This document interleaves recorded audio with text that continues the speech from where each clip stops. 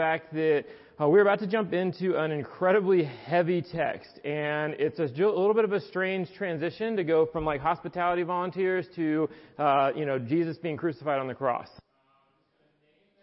And also, as I was thinking about this week, and you come on a given Sunday, you're going to experience, you have the potential to experience a range of emotions. And just kind of name the not awkwardness, but kind of the beauty of this is that on a given Sunday, if the worship will lead us to a place to where we remember things about Christ that will make us incredibly thankful, sometimes incredibly sad, thinking about our sin or wounds or things that we kind of still long for to see happen in this life and in the life to come, and just kind of naming the beauty of that. And it doesn't mean it's a contest of who's the most emotive in the crowd. If you experience no emotions on this Sunday or any other Sunday, we're also just incredibly happy that you're choosing to be here. And some people experience more emotion than others, but just want to name that is, a part of church, is that we oftentimes will experience a range of emotions in these 90 minutes, and it can feel like a lot, but it is kind of a little bit of kind of a microcosm of the Christian life. There's so many times where we on a Monday may feel, through the roof excited about life and what the Lord is doing. By Wednesday, it feels like we are on the throes of utter despair, and by Friday, we're kind of back up again. And that's also thinking back on Christ's life and thinking back on the fact that He wept, the friendship of the disciples. He was sad at times, and it was incredibly joyful at other times. And that is just a part of the life that we've been called to experience and to live. So, all that being said, we're going to transition into Luke 23, and we're going to start in verse 30. It says 35, we're actually I moved it to 32 this morning. So 32, kind of the end of that section in 43. Two other men, both criminals, were also led with him, Jesus, to be executed. When they came to the place called the Skull, they crucified him there, along with the other criminals, one on his right, the other on his left. Jesus said, "Father, forgive them, for they do not know what they are doing." And they divided up his clothes by casting lots. The people stood watching, and the rulers even sneered at him. They said, "He saved others, let him save himself, if he is God's Messiah, the chosen one." The soldiers also came up and mocked him. They offered him wine vinegar and said, "If you're the king of the Jews, save yourself." There was written a notice above him which read, "This is the King of the Jews." One of the criminals who hung there hurled insults at him, saying, "Aren't you the Messiah? Save yourself and us." But the other criminal rebuked him. "Don't you fear God," he said, "since you are under the same sentence. We are punished justly, for we are getting what our deeds deserve, but this man has done nothing wrong." Then he said, "Jesus, remember me when you have come into your kingdom." And Jesus answered him, "Truly I tell you, today you will be with me in paradise." This is the word of the Lord. Thanks be to God. Well, Father, we are so grateful for your Scripture. So grateful that this has been preserved for thousands of years. That though we read things or see things or even think things that are untrue and can lead us astray, we know that we can come back to your Scripture to guide us to be a lamp to our feet, a light for our path. Father, we are grateful for the Bible. And Father, we sit under its teaching today and every Sunday, recognizing that it has authority over us. And may we be men and women who are willing to submit to it. Father, I pray that through the preaching of your word today, the imperfect preaching of your word, that you would use, through the Holy Spirit, use it to convict us of sin, to remind us of truth, and to lead us into deeper affection with Jesus. Father, I thank you for our church and for the beautiful ways that you have brought this family of believers together. I thank you for the struggles that we experience at times for how do we love each other well. Thankful for the opportunities we have to be sharpened by each other. And I pray for those who are traveling this week, who are heading into difficult situations with their families. I pray for wisdom and discernment. Father, I pray for those that are without work this time of year or have housing insecurities. I pray that you would provide. I pray that we as a church will be ready and willing to help each other and those outside of these four walls. May we sacrifice in response to the sacrifice of Christ. And Father, I pray that you would continue to grow us into men and women who look more and more like Jesus. In Christ's name we pray. Amen. Amen. Okay, let's dive right into the story here. And the beautiful thing about this is we are heading into Advent next week. So we're about to have a color change. We go from green to purple. We'll spend the weeks leading up to Christmas talking about Advent, which means arrival. We'll talk about waiting and the King to come. And in some ways, this is kind of like a mini Lent. Like the colors are the same. We'll kind of talk about sin a little bit more in the weeks leading up to Christmas.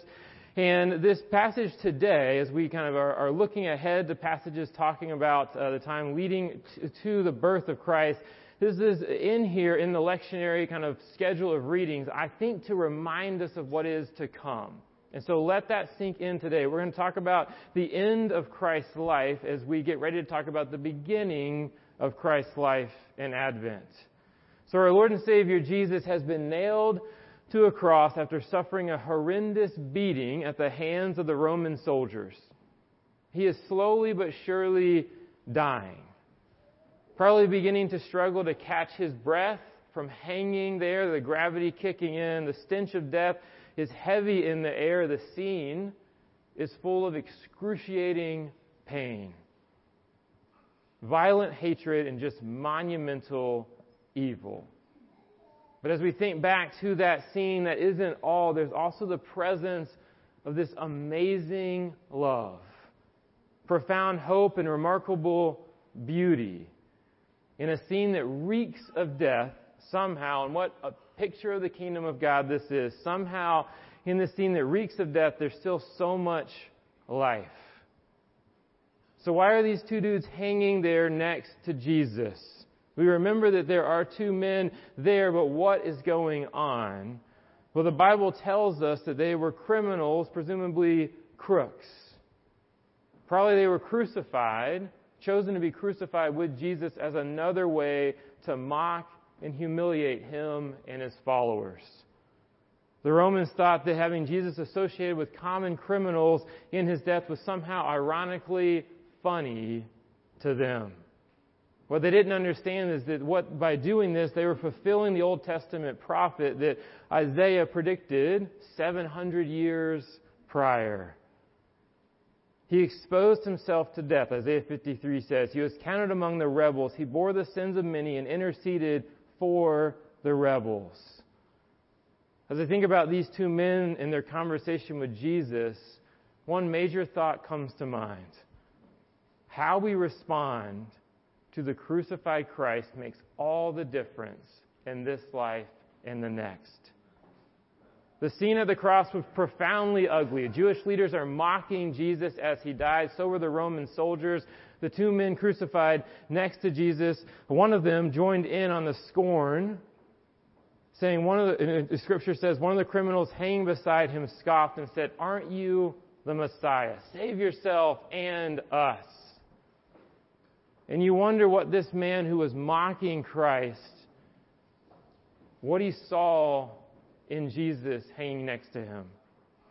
Apparently all he saw was a phony, a broken, defeated man who pretended to be someone that he really wasn't.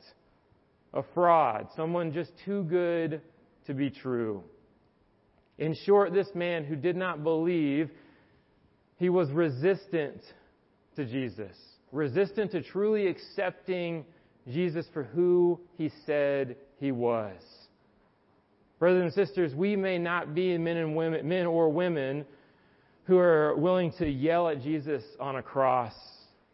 We may not be willing to mock him with our outward words, but when we do not take Jesus seriously for who he claims to be, we participate in the same kind of resistance.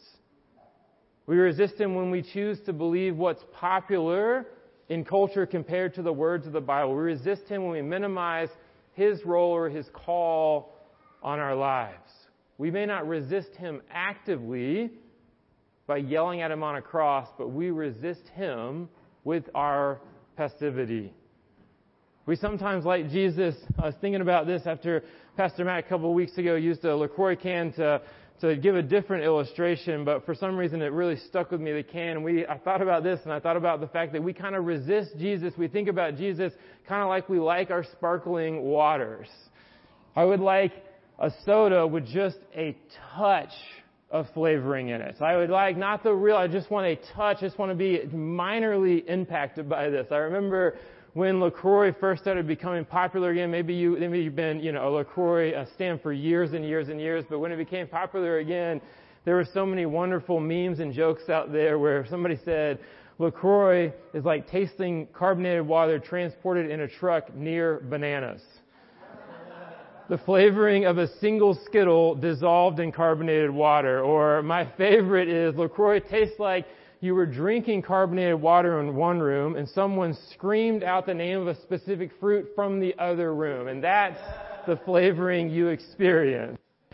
But when we think about the Jesus that is being explained in the Gospels, he is incredibly calling us to be incredibly impacted by who he is. He is sitting there leading a life that is profound. He's loving strangers. He's healing the sick. He's moving towards the broken. He's moving towards enemies. He is calling us to be slapped on one side of the cheek, to be willing to be slapped on the other. He asks us to go 1 mile, to go the next. He's calling us in this incredibly profound life of following Jesus.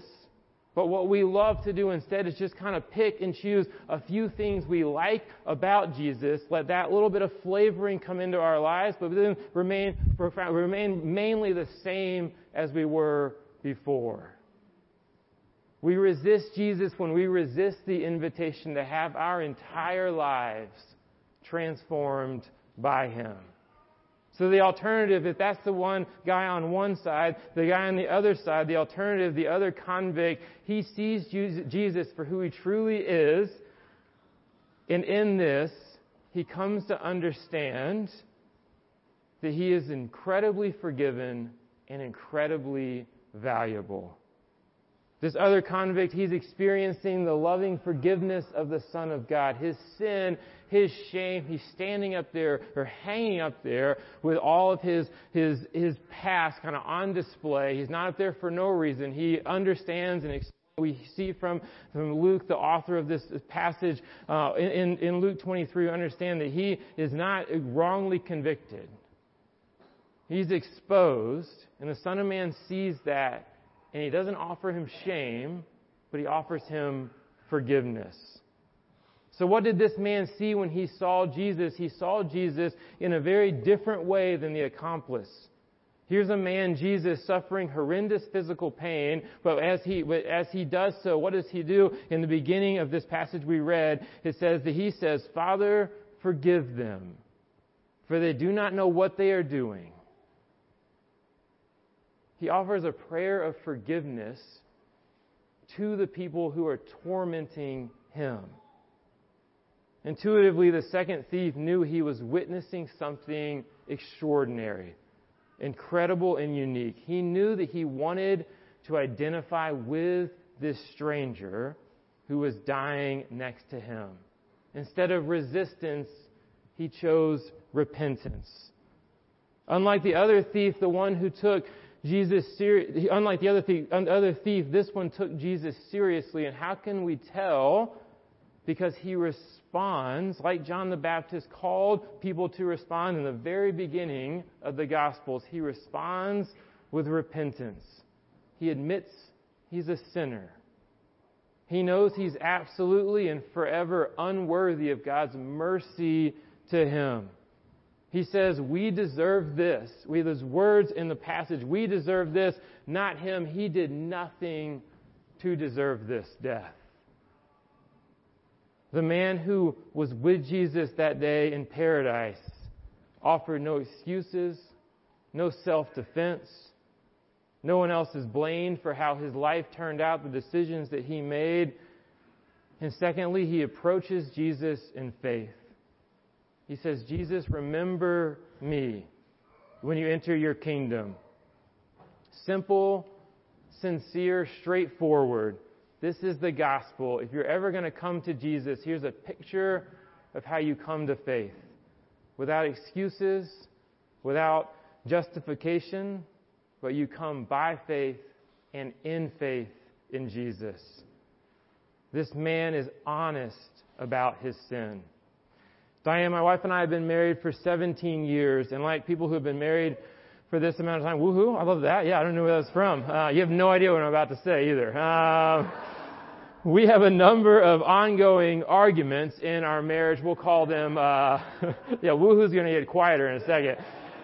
A lot of what we call long-term lively discussions. And one of those debates is over who is the worst driver between the two of us. We're about to head on a trip to Texas. We're going to rehash this probably on Tuesday. But it usually happens when I'm driving. So I'm driving on this side and Diane's over here. And everything's cruising along, and all of a sudden I hear this gasp, And early on in our marriage, when she would do this, I would also gasp and be like, like, what did you see? Like, what happened over there? Like, is there like a bear coming out of the woods? Is it like a child, that needs our help on the side of the road? And but no, what happens is that she would gasp and then be like, did you not see how close you were to that person? And now over time, I know when she gasps, I take a deep breath and I'm like, I understand what's going on. She's going to be fine. I'm going to be fine. But in the midst of that, early on, a couple of years ago, I remember I responded and I said, babe, I don't know why you get so nervous. I'm clearly the better driver between the two of us. And she was always flabbergasted at this when she firmly disagreed. And at some point I explained very plainly to her, I said, you have been in an accident. I, on the other hand, have never been in an accident. At this point, she can no longer stay quiet, just like she is right now. Can no longer stay quiet. And she blurts out something like, Drew, what in the world are you talking about? So I calmly say, if you let me finish, what I was about to say is I have never been in an accident when I am awake or the other car is moving. Sure, I fell asleep one time, ran in the back of a U-Haul. Like, who hasn't done that, Diane? Sure, I backed into a parked car before. Like, they were not moving. Sure, there's another time when I was speeding through a church parking lot, church/school parking lot, and kind of went a little too fast and ran over the hood of an Acura Integra and had to walk into the school and be like, whoever owns the white Integra, like, they're not driving home today. I'm really sorry about that. But again, was that car moving? No. So, I have never been in an accident when I am awake and the other car was moving. Case closed. Like, we're done. Moving on to this. And needless to say, we agree to disagree on who is the worst driver. But when I explain this to you, a lot like when I explained it to Diane, you probably are thinking, this is the dumbest thing I've ever heard. Like, this is the worst argument I've ever heard to justify the behavior of your driving. And honestly, that is how we so often look at our sin. We so often look at our sin and say, well, I mean, yeah, I'm a little greedy, but like compared to those people on like the fancy part of town, I'm like Mother Teresa. Like, I'm giving stuff away. I mean, yes, I turned a blind eye to that person in need. Yes, I knew this, member of the church was going through a difficult time. I just kind of avoided them on Sunday, but you should see the other things I've done in the past. Or we will look and say, yes, there's some things I've done in secret, but like nobody knows about those things and probably everybody else is doing them as well. Of course, but is it really, right and wrong? Like, yeah, the Bible seems pretty clear on this, but, culture's kind of like gray on it, so maybe I'll just kind of slide into how they think about this category of sin. It sounds so good to us when we justify it, but it sounds absurd to the Lord when we try to justify our sin. Friends, in order for us to both enter into a relationship with God and to maintain a healthy relationship with God, so both the non-believer, if you are a non-Christian here today and you want to understand who is Jesus, how to enter into a relationship, but also if you've been a Christian for 50 years, to maintain a healthy relationship with God, we have to accept the invitation from a loving Savior to be honest about our sin. And Jesus is so clear with this. He says, I've not come for the healthy who need a doctor, but the sick. If you're willing to go to the doctor, you have to first willing to admit you need help. Luke 18, which we read a few weeks back, my favorite passage in the whole Bible, a religious dude on one hill looks over at the deeply sinful tax collector and says, ugh, at least I'm not like that guy. He's justifying his own sin. At least I'm not as bad as that guy, compared to the tax collector that stands before the Lord, beats his breast, and said, have mercy on me, a sinner. And Jesus is clear that that man walks away justified. Look at 1 John. If we claim to be without sin, we deceive ourselves, and the truth is not in us. If we confess our sins, He's faithful and just and will forgive us our sins and purify us from all unrighteousness. So what does that mean? It means that when we get to the confession of sin, we take that seriously. That we don't skip that part of the service, that part of the liturgy, just because it's uncomfortable or awkward. It means that we call sin for what it is, sin. It's not just a mistake that you made. It's not just a mishap that you had. It may sound old school to some of you, but we think it's actually the most loving thing we can do. There's many of you who sat in our office and come for pastoral counseling, and there's some times where, yes, we will talk about wounds and recovering from wounds, but there's other times where we'll look you straight in the face and say, you have a problem with sin, and we need to get to the root of that. And we tell you that because there's been men and women who have looked us square in the face and said, you have a problem with sin. And it's the most loving thing they can do. And when we do this, we take eternity seriously. This man's recognition of his sin is what led him to ask the question, Jesus, remember me when you come into your kingdom. And what this man does, he understands his sin, but he also, even more deeply, it seems like, recognizes that Jesus is compassionate towards sinners. He's trusting that the Son of God can and will forgiveness because he's witnessed this love. I mean, while these people were taking Jesus to be crucified, he's literally saying, forgive them. They're about to murder me. God, forgive them. This is who Jesus was and is. He takes the punishment we deserve and dishes out the forgiveness that only He can offer. It's a story from a pastor I love, a guy named J.D. Greer up in North Carolina.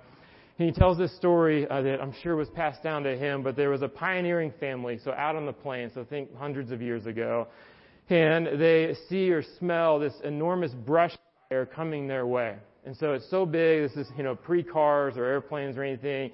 And so they cannot possibly run fast enough to get away from it. So the dad gathers the family into a little circle, and probably about the size of this stage, he said, and the story goes, and he sets the ground on fire all around him. And he places his family right in the middle of the burnt part. And he does this because as the fire comes by, the fire that had already been burned, that area that had already been burned, was not touched by the brush fire. And the story helps us see that Jesus is the one who took the fire for us and then welcomes us in and says, I'll hold you while the punishment, the fire for all of your sins goes right on by. And church, this is the Jesus that we get to follow. And for some of you, this is the hardest part to believe because you get that you're a sinner, but you struggle so hard to believe that you're actually forgiven. And maybe for some of you, this has been your experience in life or has not been your experience in life to be both sinful and forgiven. There's been a time where you were growing up and you failed miserably, or you flunked a test, or you got sent to in-school suspension. Instead of responding with both an understanding of your sin and forgiveness, you just heard anger from teachers, or you just heard hatred from a parent, or you just got punishment from a grandparent. And these moments are incredibly powerful to us as individuals and our understanding of Jesus. And it's one of the reasons that we as Christians, it's our calling to embody this, because how we embody it prepares someone for their ability to understand the Lord's love for them. But if that's you, what I want you to do, as we are going to be quiet before the Lord, as Pastor Matt comes up in a few moments to lead us through communion, I want you to think back on that time where you utterly messed up, where you sinned. And you remember back to the person who could have responded with love, but they didn't. And I want you to picture Jesus right there with you. I want to picture him seeing you in your brokenness and your sin, being fully aware, and that's scary for a lot of us. But I want you to picture him there, and then him looking up to God saying, Father, forgive Drew. Father, forgive James. Father, forgive Brittany. Father, forgive Amy. And then I want you to picture Jesus turning to you, saying your name, and saying, brother or sister, we get to spend eternity together in paradise. That same Jesus who looked with compassion on this man as he's dying on the cross, he looks at you and I with that same incredible compassion. May we let that sink into the deep parts of who we are. Let's pray. Father, that you are a God that does not ignore our sin. You're a God that invites us to be honest. But in doing so, you offer a love and forgiveness that is out of this world. Father, may we experience that either for the first time for the non-Christian that walked through these doors today, or for the millionth time again this morning. It's in Christ's name we pray. Amen.